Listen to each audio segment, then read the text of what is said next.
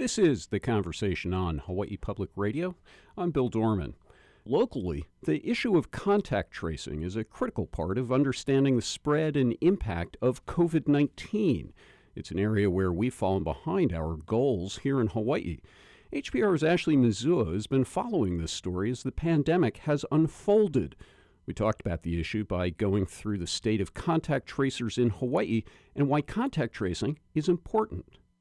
Well, contact tracers are supposed to identify and communicate with people who have had over a 15-minute face-to-face interaction with a confirmed infected person.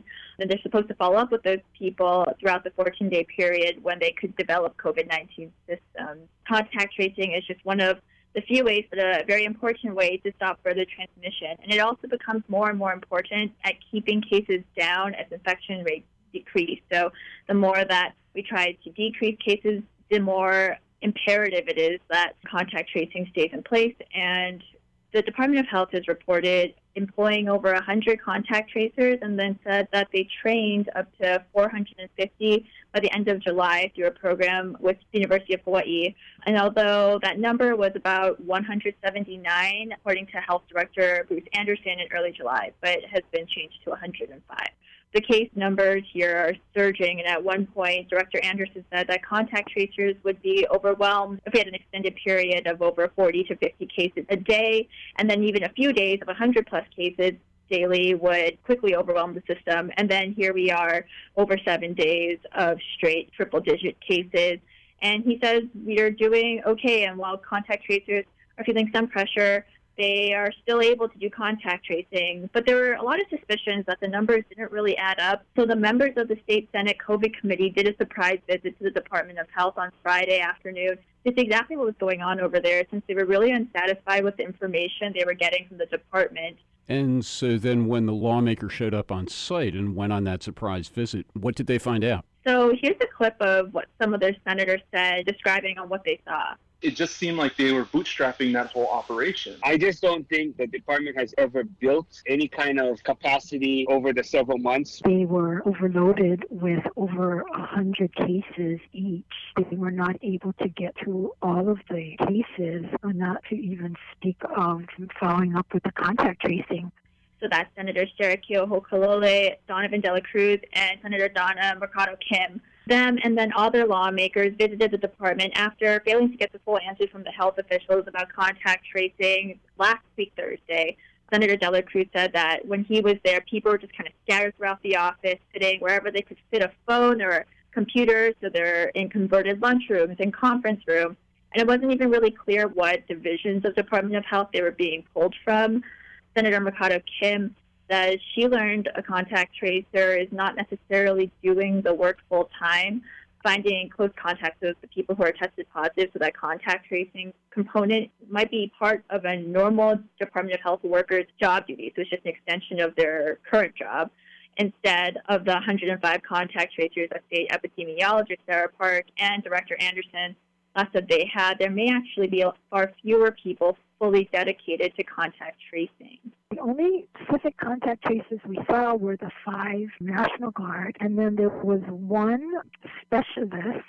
She was actually training a contact tracer in the little cubbyhole that they were at. That was it. That person said she had 31 cases in addition to training. And Senator Mercado Kim said that another epidemiology specialist showed them a list of cases that they were prioritizing, which meant that they were looking at the elderly and high-risk populations and then contacting the other infected people because they really just could not keep up with the caseload that they were seeing, and they were reporting working from times from 7 a.m. till 6 at night.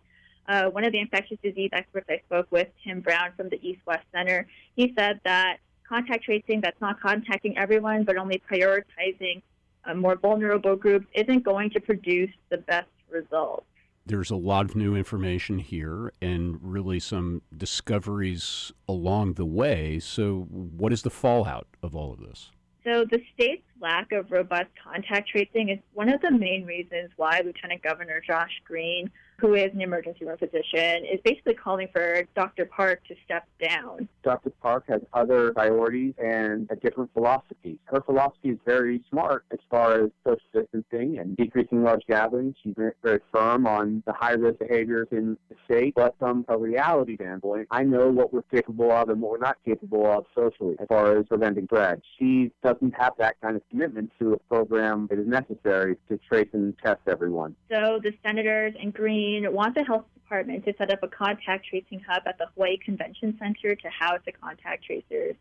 It's pretty similar to the unemployment processing that they set up over there a couple of months ago when that department was getting flooded with all of the unemployment claims. So basically, the CDC has granted the Department of Health about $50 million in a grant, which the Department of Health is saying that they can't use for space renovation or renting any extra space, and that they also need equipment like computers and telephones. But Lieutenant Governor Green said that that $50 million grant should be more than enough to scale up the contact tracing program. He submitted a plan to have that up and going in a week's time at the Hawaii Convention Center if Department of Health leadership decides that that's the direction that they want to go. In terms of a hiring plan and the Department of Health, what was their game plan for hiring in terms of moving to the next phase of this? The Department of Health had said that they only wanted to hire people on an as-needed basis. So they weren't planning on, hiring. So once they finished training those 450 people at UH at the end of July, they weren't going to try and hire like a whole 100 of them, for example. They said that they would just do it in terms of, if we need more contact tracers, we'll hire more. For the past several weeks, they've been saying that they would be hiring 10 or more contact tracers a week, although it's unclear now if that means that they have actually hired those 10 more contact tracers, if that ever happened, or if it's still in the process. And again, it's not necessarily money issues, because the Department of Health does have those funds. That's a very unusual phrase to use when government planning is involved, that it's not about the money.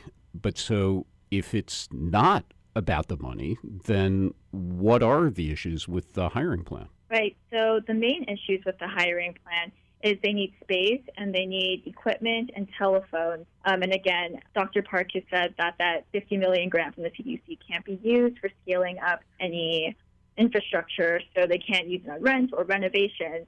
But infectious disease expert I spoke with, Tim Brown, he mentioned earlier that one of the main pitfalls to Department of Health plans. If you have trained these people, but they require additional training to work with the state systems and so on, that additional training should have been part of their training. Further, they need practicum training. They need actual training in the field. Contact tracing is not something that everybody takes to. It requires a certain amount of ability to interview people. It requires the ability to be authoritative. It requires the ability to be empathic. It requires the ability to get information out of people that many people do not want to give. That's a skill that takes time to build.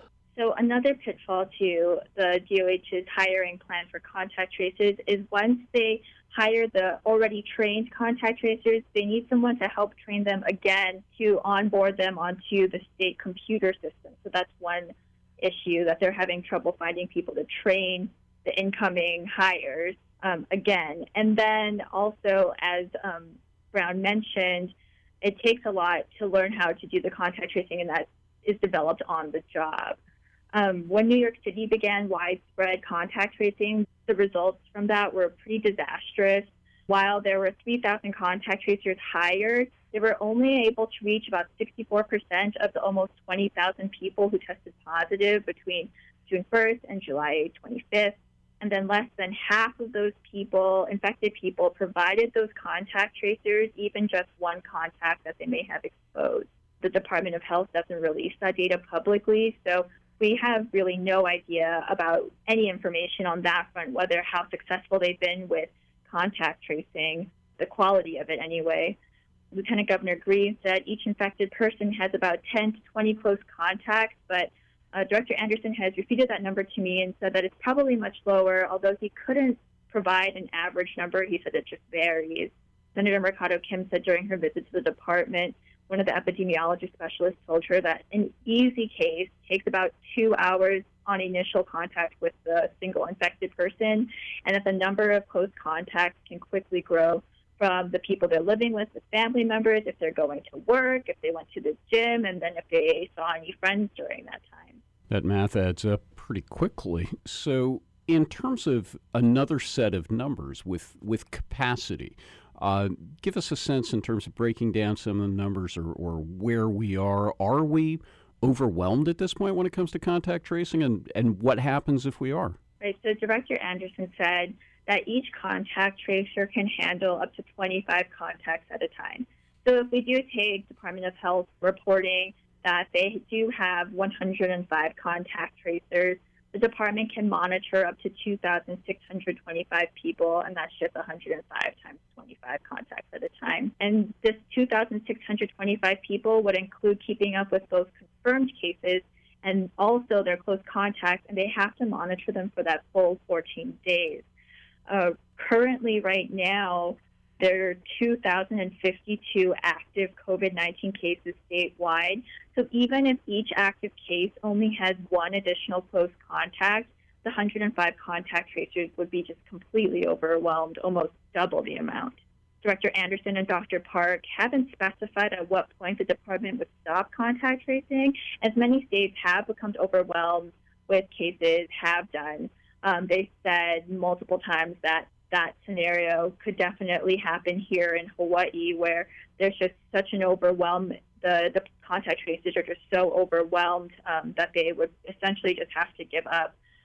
But Director Anderson and Park have both said that is not an ideal situation. And infectious disease expert Brown says to absolutely not give up on contact tracing, and now is actually the time to really double down on efforts and hire people to prepare the tracers. He says, even though that this huge spike may have caught people off guard, it was almost predictable, because he says the public messaging that's been going on has been pretty poor here, and people don't really understand that even though, Oahu's down to gatherings must be 10 people or smaller, but if 10 people get together and you're talking about 5 couples from 5 different households, Brown says that's basically just a big COVID party. When we asked for an interview with Director Anderson or Dr. Park about what's going on and their take on what's going on with contact tracers, a spokesperson said due to their extreme workload, they'll not only be responding to media questions during scheduled news briefings. And the Hawaii Government Employees Association, which is the union that represents contact tracers and government employees,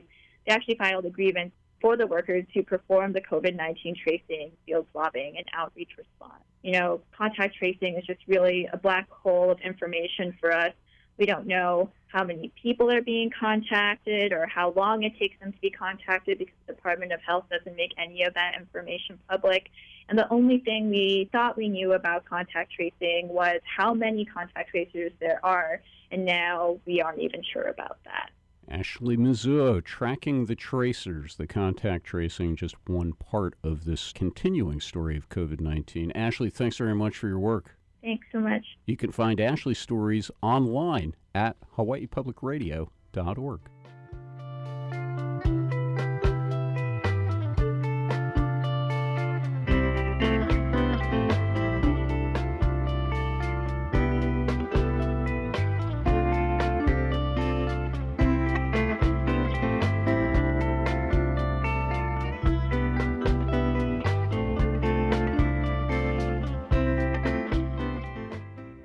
Another piece of the COVID-19 pandemic story is about jobs.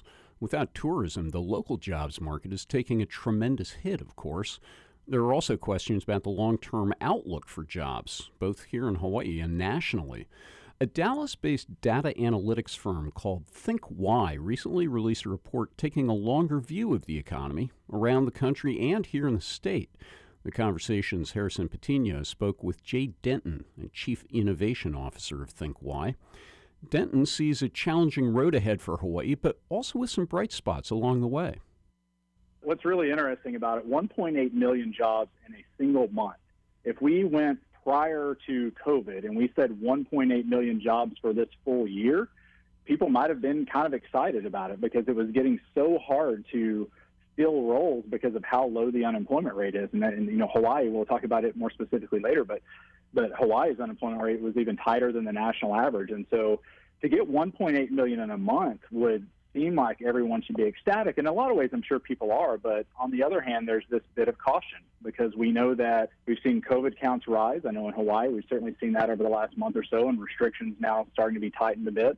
And we can just see and feel that the road ahead until we actually get a vaccine is likely going to be a little bit of a bumpy one. And so perhaps more moderate growth ahead. And so that's why it's hard to celebrate too much over 1.8 million jobs, even though the number itself is fantastic. It's the third largest of any month in U.S. history behind the last 2 months we just had. So it's a little bit of a mixed answer for something that should seem so positive. People aren't necessarily because of everyone, perhaps, well, not everyone, but a lot of people are working from home these days because of either, state or local restrictions or what the businesses have just decided that let's work remote. And so there's been much more of a comfort in terms of trusting people to work at home. I'll tell you, in some industries, at some businesses, working from home might have carried a little bit of a stigma before. Today, that's changed, and it's changed very, very quickly. And I think that we'll start to see more companies consider hiring remote, not just in their markets, but in some cases for markets where, the cost of living is lower and you perhaps, as you're trying to figure out how your revenues are down, how do you solve the expense side of the equation? Remote workers out of metropolitan areas where there's a lower cost of living, which commands lower salaries.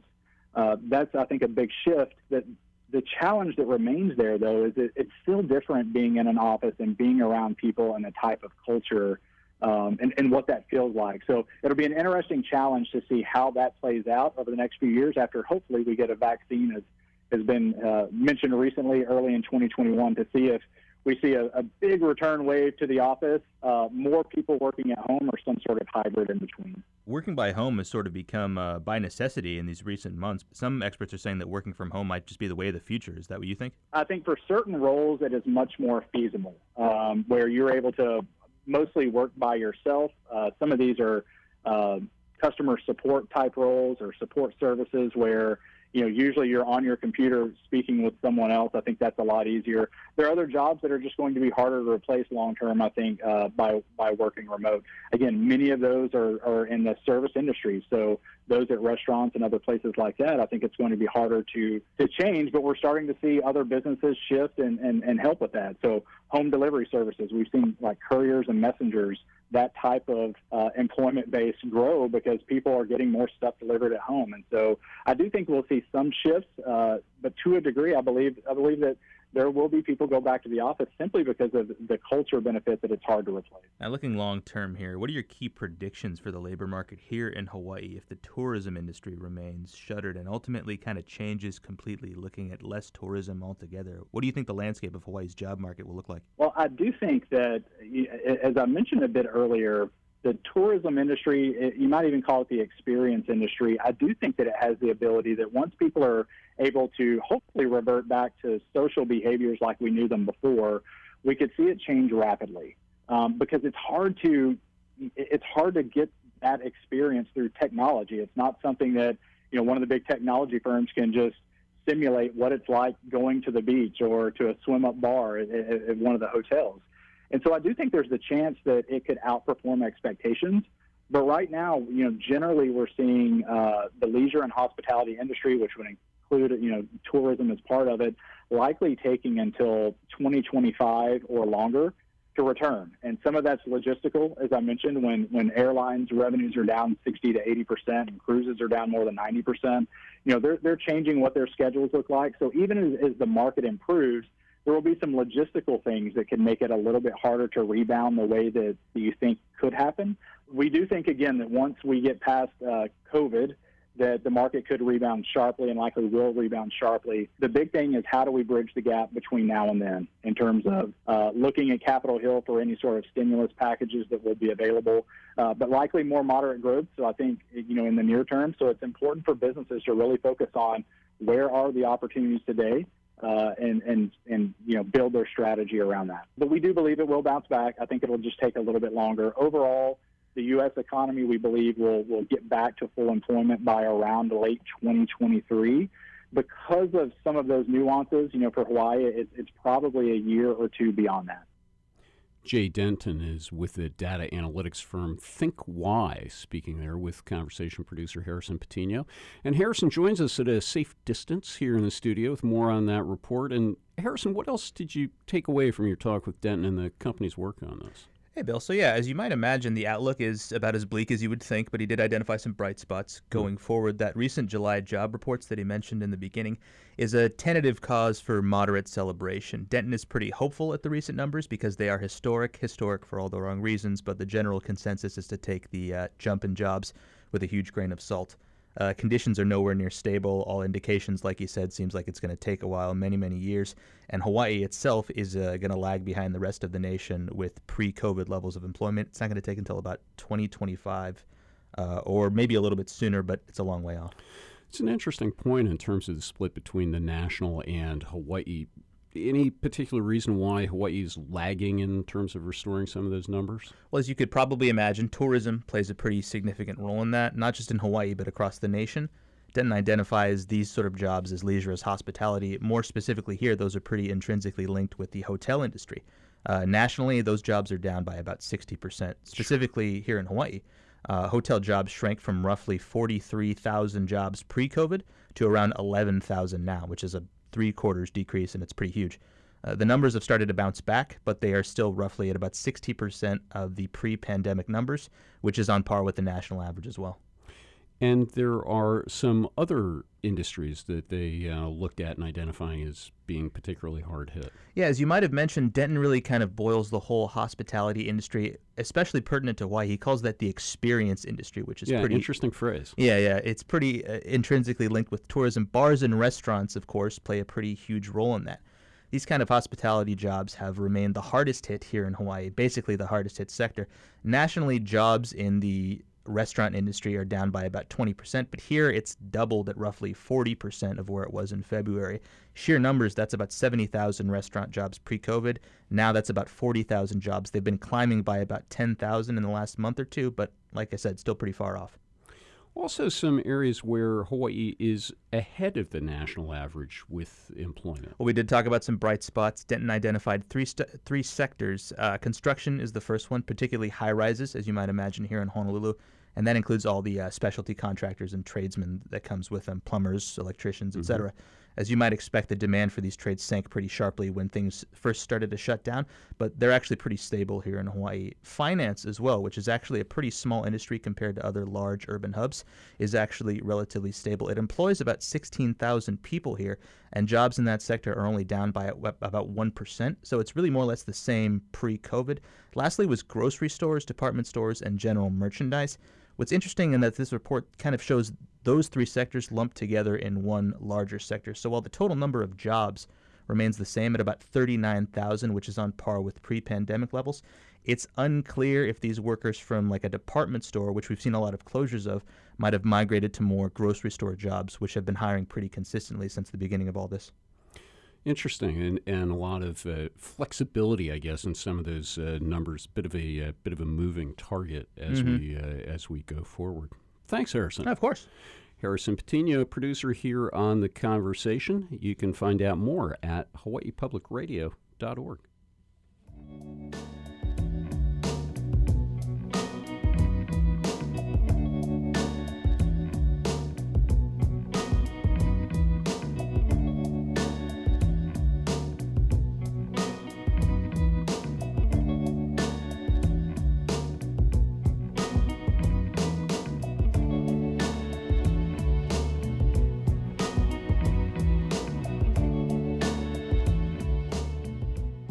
Support for Hawaii Public Radio comes from Matson, committed to keeping supplies flowing for businesses and communities throughout the islands, now and in the future. Matson.com.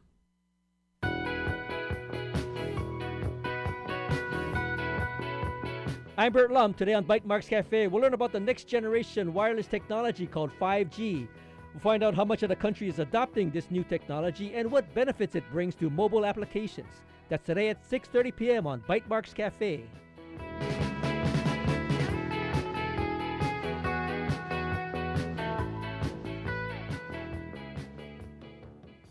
Support for Hawaii Public Radio comes from the Honolulu Museum of Art, welcoming the community to reconnect with the art and museum spaces until 9 p.m. on Pauhana Friday evenings through September 11th. HonoluluMuseum.org. Modeling the behavior of the coronavirus remains another challenge, both here in Hawaii and around the world. But according to some models, we now have the fastest growing infection rate in the country. That's the topic of today's reality check with Honolulu Civil Beat data reporter Yu-Hyun Jung. Good morning, and thanks for joining us, Yu-Hyun. Hi, Bill. Thanks for having me today. So right at the top of your story, you use the phrase, an alarming new phase of the pandemic. Where are we from a data standpoint? Well, there are multiple data points telling us that there's a huge spike in cases and also the infection rate, as you mentioned before, and also the test positivity rate. So there are multiple reasons for us to think that we are in a different state of the pandemic than we previously were. And, as folks report on the growth of this, the number of cases, it almost becomes sort of a grim daily box score. We just heard 202 new cases today. But again, as you mentioned, that's just one data point. Others, the percentage of tests coming back positive, for instance. Right. So there are multiple data points to consider. So if you think about the 202 figure, for instance, that's just one metric. And, what's really grabbing people's attention right now is the infection rate or the effective reproduction rate, or RT, as epidemiologists call it. Basically, that's the statistical estimate of how many people an already infected person would spread the virus to. And different models are basically projecting that Hawaii has the highest rate in the country. And across the board, the agreed upon baseline is 1. So if that value is above 1, it means COVID-19 is likely to spread more quickly. And the area should expect to see many, many more cases. And if it's below 1, it's less likely. So as of right now, I'm looking at the model from RT Live, and it says the infection rate for Hawaii is at 1.29. And that's down from 1.4 yesterday. So Hawaii still is at the top of the list among the states, followed by Minnesota and South Dakota. So if you and these are this rate is something that a lot of folks have been reporting on, and it's just one metric that we should look at. But because all these models calculate a little bit differently, experts are saying don't obsess too much over these values, but rather look at what the trends are showing. And if you look at the graph, it does show an upward trend, and it's definitely showing that COVID-19 is a problem in Hawaii. It's interesting, as you point out in your piece. Nick Redding over at the Hawaii Data Collaborative said that his team doesn't use that RT rate in their dashboard because of a degree of uncertainty associated with that. It's true. What he told me is that he uses in his dashboard more absolute figures than forecasting figures like the RT, because that's better left to folks like HIPAM, the modeling group, and his team likes to focus on things that are concrete. So that's the difference there. And as you say, the bottom line with a lot of this is to step back and look at the trend lines, and those continue to rise. Absolutely. So we can obsess over the raw figures, but what experts are really cautioning us to do is to really, as you said, step back, look at the trend lines. But the trend lines definitely show us that it's going up. And if you go to the Hawaii Data Collaborative website and look at all these different charts and graphs, you will see that there are definitely spikes and that there is cause for concern, and we should definitely modify our behavior accordingly. Data reporter Yu-Hyun Jung with today's reality check, and you can read her story at civilbeat.org. And Yu-Hyun, thanks so much for being with us. Thank you for having me.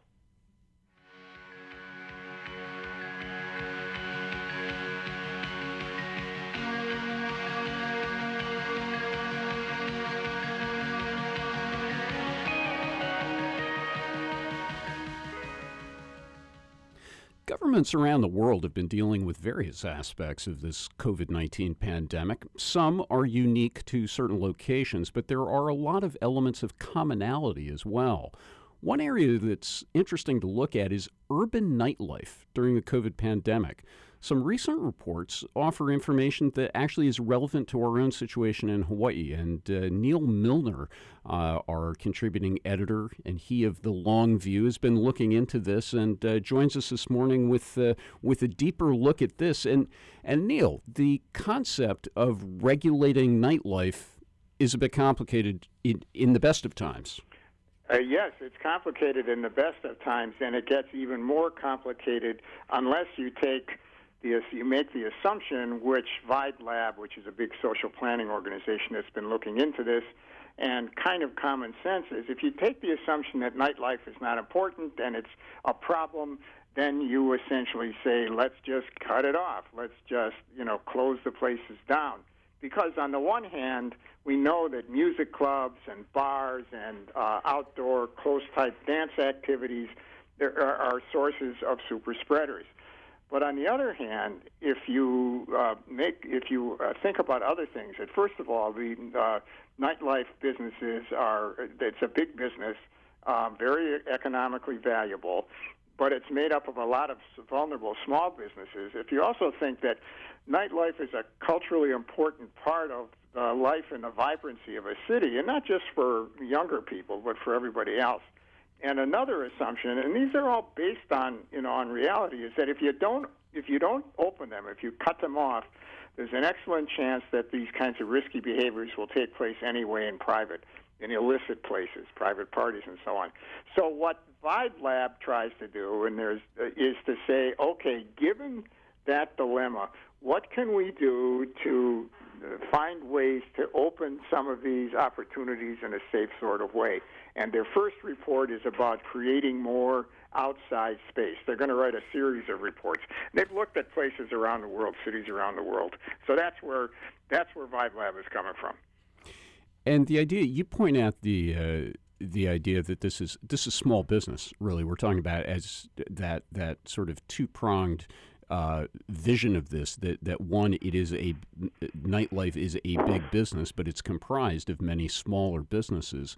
And that is part of the through line in terms of trying to address this, not only on a health side, but also recognizing the economic implications. Yeah, that's right. And as I say, if you want to be dismissive about nightlife and those kind of businesses, I'm putting that in quotes, then it's easy. But if you see these, bar owners and small restaurant owners and club owners as essentially trying to get by the same way that small businesses elsewhere try to get by in other sectors, then you see what the problem is. The nightlife bars and music clubs have another kind of problem that's related to this, and that it influences what happens when you try to help them out. They tend to be in neighborhoods that are kind of marginal. If you think of what Kaka'ako, or marginal or changing, Kaka'ako, certain parts of Waikiki, some places downtown. And what happens is that as cities have tried to figure out a way to increase outdoor space, to have, like Berlin, for example, to find places that are as big as 1,000 square feet that allow for outdoor activities, you begin to make incursions on neighborhoods and on neighbors, especially in gentrifying areas, who are not used to this kind of thing and protest it. So there's a lot of kind of back and forth that go on here. Cities have tried to increase outdoor space, regulate the outdoor space, maybe even require a temporary license so that the venue can carry these out. But as soon as you do that, you're moving into the streets maybe, you're cutting off traffic, or you're making a lot more noise for people. It would be the same in the downtown area. If in downtown Honolulu, if you suddenly did more of this, you're running into these kind of dilemmas. But that's what a lot of the work on the ground has been about, is to try to figure out a way that you can both negotiate safe space and have a way that keeps that space safe In other words, trying to regulate the behavior of a bunch of people outdoors in, let's say, a performance space of, much larger than you would have indoors. So, yeah, it's safe outdoors, but you still got the regulation problem. And that's where it gets kind of interesting, what they've tried to do to regulate. And what you're talking about really is a very community-based, cities on the larger scale, but really it scopes down pretty quickly to communities in different areas. One of the interesting bits in the article talks about night mayors. Night mayors. Yeah. Talk a bit about that and how they play a role with Well, night mayors are not officially mayors, but they are official, and they exist in a number of cities, mostly in Europe. And what a night mayor is a person who is both an advocate but more likely a facilitator and a negotiator for issues that occur at night. What it means is that you have a person who's committed to the legitimacy of nightlife and whose job it is to figure out ways with the help of stakeholders to make things work. So, for example, if you're trying to create, this exists well before the COVID pandemic, but if you're trying to create a space that would be open for people to participate in, a dance or whatever, you get together the stakeholders, you help negotiate it, and so on. So one of the ways that these cities have tried to do this is through a kind of process of, let's call it pre-event negotiation and mediation, where you sit down with people and you say, okay, here's the space. There's a lot of possible problems here. What can we do to mitigate the problems? How are you going to get people to behave? How are you going to get folks to buy in? You, the neighbors, what is it necessary to do in order to make you happy? It sounds like a big kind of meeting facilitation with a lot of importance behind it. So that's what the night mayor is.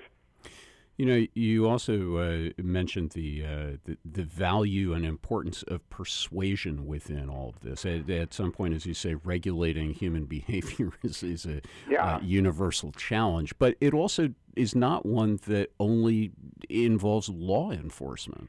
No, for sure. And this reminds me of my own professional life when I used to study this for a living. This is a basic issue of how you get people to behave in certain ways. And so if you see what's happening now, we've cracked down in Hawaii generally again. The police have made a larger presence. They're out there. They're doing things that are more coercive, citations and so on. But what the Vibe Lab people say is what everybody else knows. You simply cannot rely on coercion as the only way, not because we're too nice to do that, but because it's not very practical. So these other cities have tried to figure out a way to persuade people during the course of the events to do, to behave in certain kind of ways. They'll hire regular folks who are persuaders who go through the crowds and point people out and so on. Or the French use the French actually use a private nonprofit that uses mime. That uses, now before everybody starts to laugh, think about it this way. They dress as sad clowns, don't talk, they walk through the crowds, and they mime how people should behave, and they point out people that don't behave. It's been fairly effective, but remember what makes this work and what may be something as a model for other places. This is a historically anchored and culturally resonant form of existence. Mimes they have an old history in France. It goes back to Moliere. People recognize it. So that you're using kind of legitimate people, historically and culturally legitimate people, to make requests to others. So that's what other cities have tried to do, that they realize it. So I don't know. There's certainly nothing. There is here no real parallel for Hawaii on the mime score, but certainly some interesting perspectives on that concept of urban nightlife. Neal, thanks very much. You're welcome. We've been talking with Neal Milner. He's a retired professor of political science and contributing editor of our segment, The Long View.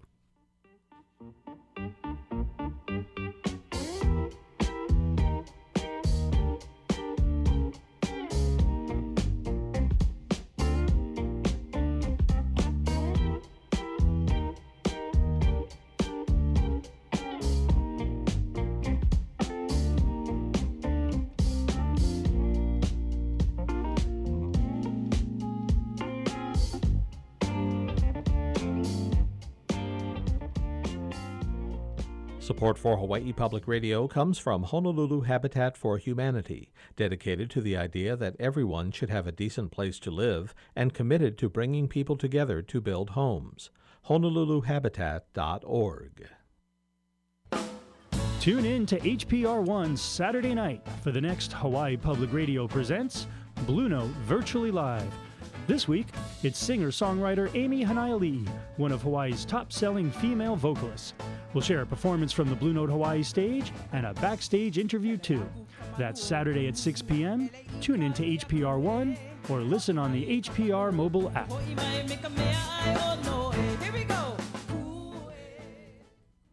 We wind up our series this week looking at what leaders in our healthcare facilities are doing to support their workers with self-care and avoiding burnout. We reached out to Maui to talk to Kaiser Permanente's Heather Goff.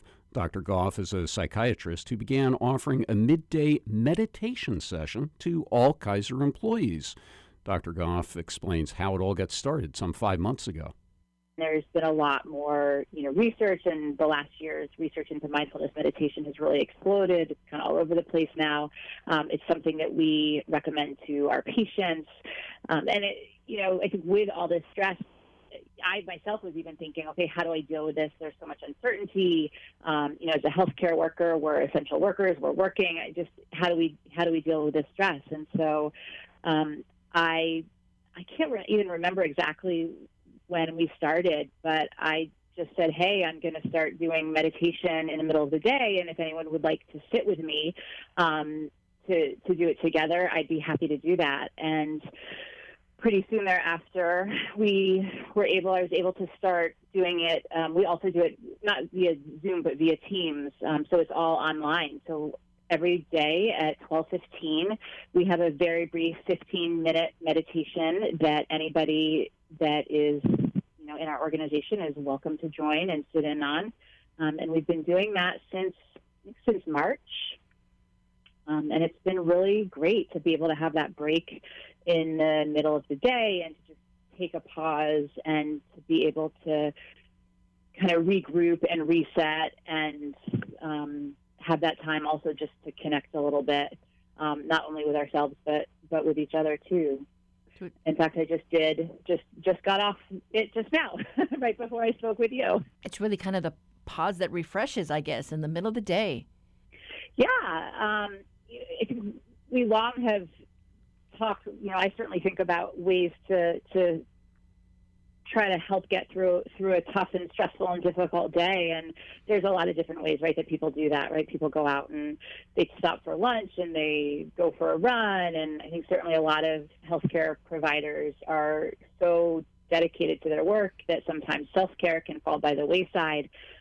So having that set time and just a place to show up, I think is just a good reminder. And there's actually been some pretty interesting, research and data that has looked at mindfulness practices for healthcare providers. And the results they're interesting to look at. But definitely we know mindfulness practices can be really helpful in reducing stress and reducing anxiety and so many other things. So it's just, I think, a really good opportunity for people to be able to have some stress reduction and prevent burnout and to be able to stay focused and present for the really hard work that they're all doing. So walk us through, how does this work out during the middle of the day, though? When you've got, a laundry list, for the nurses of all the things they've got to do for patient care. I mean, is it on their lunch break? Do they have to jump into a conference room, or how does that work? It's a little bit tough schedule-wise because we all, have really busy schedules. So essentially we have a scheduled, basically conference call that people can call into. It's from 12:15 to 12:30, Monday through Friday. And if people are available, they're welcome to just show up for that. I certainly have heard from people who have said, oh, I wish I could come, but I'm working through lunch, or I can't make it this week. And that is really hard. Although I think for everybody, even hearing about some of these kinds of practices and ways that healthcare providers can take care of themselves, even if a nurse or the pharmacist or the doctor can't participate in our daily meditation, meeting call, I hope it's also just a platform or a springboard for them to say, oh, okay, but this is something, maybe that I can do on my own, and to carve even just a couple minutes out for that on their own. So this was something then that was started as a result of the COVID crisis and the COVID stress. And obviously we all know that Maui Memorial had the first outbreak, and everybody was very worried about, everybody's well-being, from the patients to the staff. And so, right. So is this something, that's when you started it. It wasn't something that you had offered regularly before. Correct. Right. I had never done this before. I mean, I'm not a meditation expert either, right? There are lots of people who have been meditating for decades and teach about it. And this is really just something that I am practicing and just started saying, hey, let's invite other people to start to practice too, because that's how we talk about meditation too, right? This is a practice. It's just something that we're learning, and something that we just keep doing. We just started it during COVID, and I initially thought it would be, it'll be just for a couple of weeks and then it will stop. But got really great feedback, and people found it to be really helpful, and really wanted to keep going. So we are just continuing. As of right now, I don't know if and when we'll stop. I hope that we continue in one form or another ongoing, even however many months from now, because it is such a powerful and really, really wonderful thing for people to be able to experience. And do you know, is anybody doing it on any of the other islands, or can people, let's say, from Oahu join in? So the meeting that I do every day at 12:15 is open to all Kaiser Permanente providers, and if people didn't get an invitation in their email, or they can't find it, everybody is always welcome just to contact me and say, hey, I want to participate in that. So it's open to everybody on all islands, which is the great thing about being able to do it through a technology or a platform like Teams or Zoom, because it really has allowed us to have this greater reach. Are you drawing mainly nurses or technicians, or is it a mix of, do you have any doctors? A mix. Mm-hmm. All of the above. It really is a mix of, doctors and PAs and nurses and techs and clerks and, people in administration. We all need it, right? We all are just trying to get through the day. And because of the headlines of these large counts, people are probably more concerned because they're worried that that's going to translate to more patients in the hospital and more fatal cases. It's certainly a scary thing to think about, right? I think the uncertainty around all of this, from my perspective at least, I think, and even thinking in terms of my work as a psychiatrist, uncertainty is so hard for us. And just the not knowing and the anticipating but not being sure, that could be really a challenge to try to manage all those thoughts and feelings that come up. And that's actually one of the things that mindfulness does, right? I mean, mindfulness meditation really helps us to start to quiet the alarm danger part of the brain. So that's the part of the brain known as the amygdala. So that's like the old caveman brain. That's the brain that's the part of the brain that says danger, danger, danger. Fight or flight. Exactly, fight or flight, right? So and mindfulness helps us to start to quiet that part of the brain and make that a little bit less active. While at the same time, it's really strengthening the thinking part of the brain. Right, the prefrontal cortex, the part of the brain that does the thinking and planning and decision making and observing. So that even when that uncertainty or all these kinds of feelings or experiences come up, mindfulness meditation practice allows us to start to be a little bit more of an observer, and to step away a little bit from some of that initial fight or flight response so that we can manage better.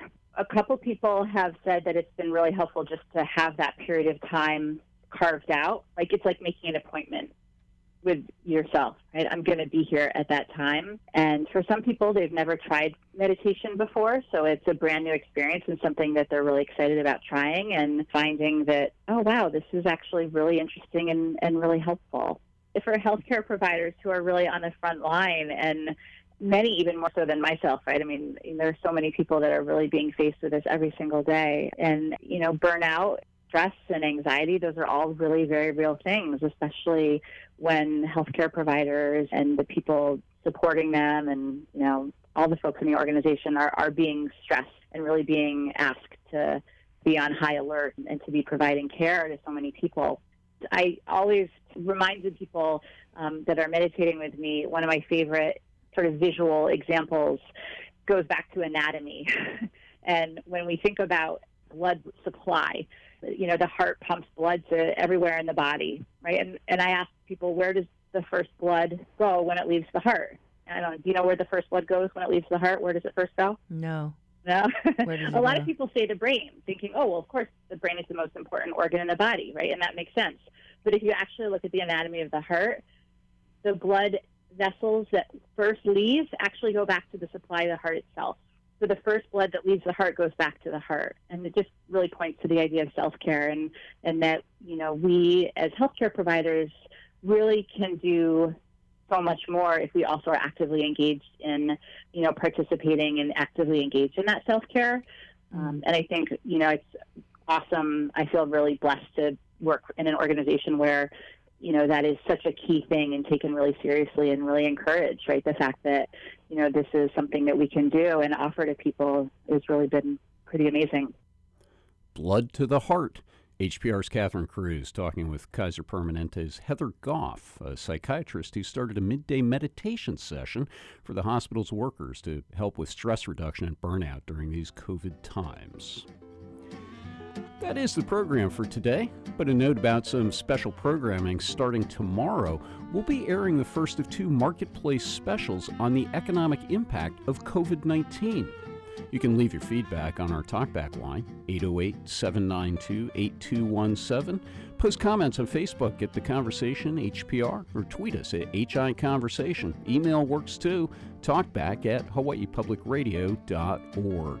You can find our archive shows online. Just look under HPR News and Talk for The Conversation on hawaiipublicradio.org. The Conversation will be back on Monday, so will Catherine Cruz. I'm Bill Dorman. Aloha.